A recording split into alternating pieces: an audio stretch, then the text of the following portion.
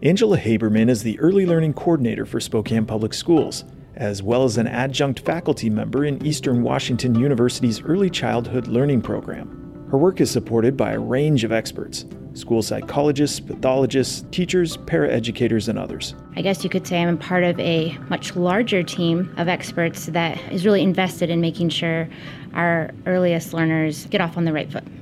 It seems like there's a growing emphasis on preschool. What are some key reasons experts like yourself think it's a good idea for children? It certainly is fun, first and foremost, to watch your 3 or 4-year-old child grow and develop with a group of peers, learn how to socialize, and become familiar with the everyday routines and practices of school. That's an enjoyable experience, I think, as a parent.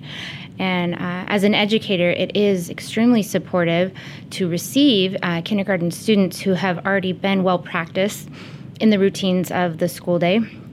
And from an early intervention perspective, the earlier that we can support with specific and individually designed interventions for kiddos with unique needs, the quicker they grow and develop, and the more likely they are to not need such intensive interventions later on in life.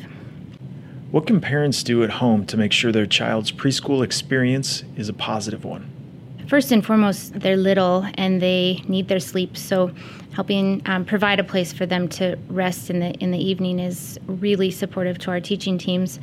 Also, communicating their needs.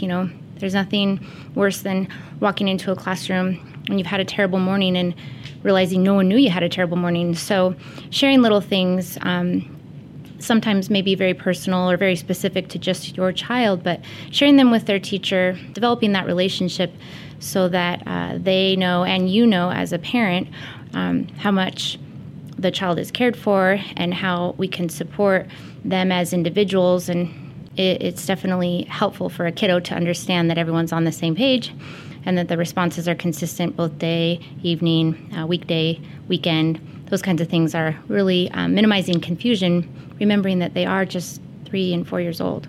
The district offers a range of preschool options. Can you give us kind of a nutshell version of each and who they're intended to serve? Sure. So as many people know, we're growing a lot. So right now we have both a part day, AM and PM sessions, and a school day, which is 5 days a week, regular hours like kindergarten. And in our part day models, we have 2 separate programs. One is designed to be fully integrated. It includes both students with special needs and without. And then we have another program that is specifically designed for students with special needs and lower class sizes and more teaching support. In our school day program, that's designed specifically for 4-year-olds who are age eligible for kindergarten next year. And we really work on just shoring up all of the skills needed to be successful in kindergarten. So just helping them really become fully integrated into the elementary school setting so that they are the most likely to be successful in kindergarten with those practice experiences in our school day pre-K. So preschool can be expensive. Where can families go for help? Oh my goodness, yes. Well, all of our programs are free, so that's supportive. There are a number of other community partners in our area that offer free preschool in the form of ECAP, which is what we offer, or Head Start.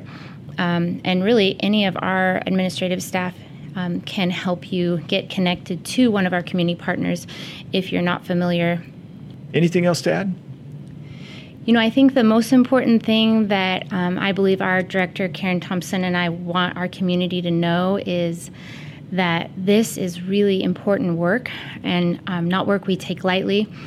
And we feel really supported by the high level of inquiry and interest that the community has shared. And we also feel very responsible for responding to that inquiry. And we know that the process is not where we want it to be yet, as far as how to access and get into one of our programs. So I just want to share our ongoing commitment to refinement and improvement, because it is our goal to make this as easy for families and accessible to all families in our service area as possible.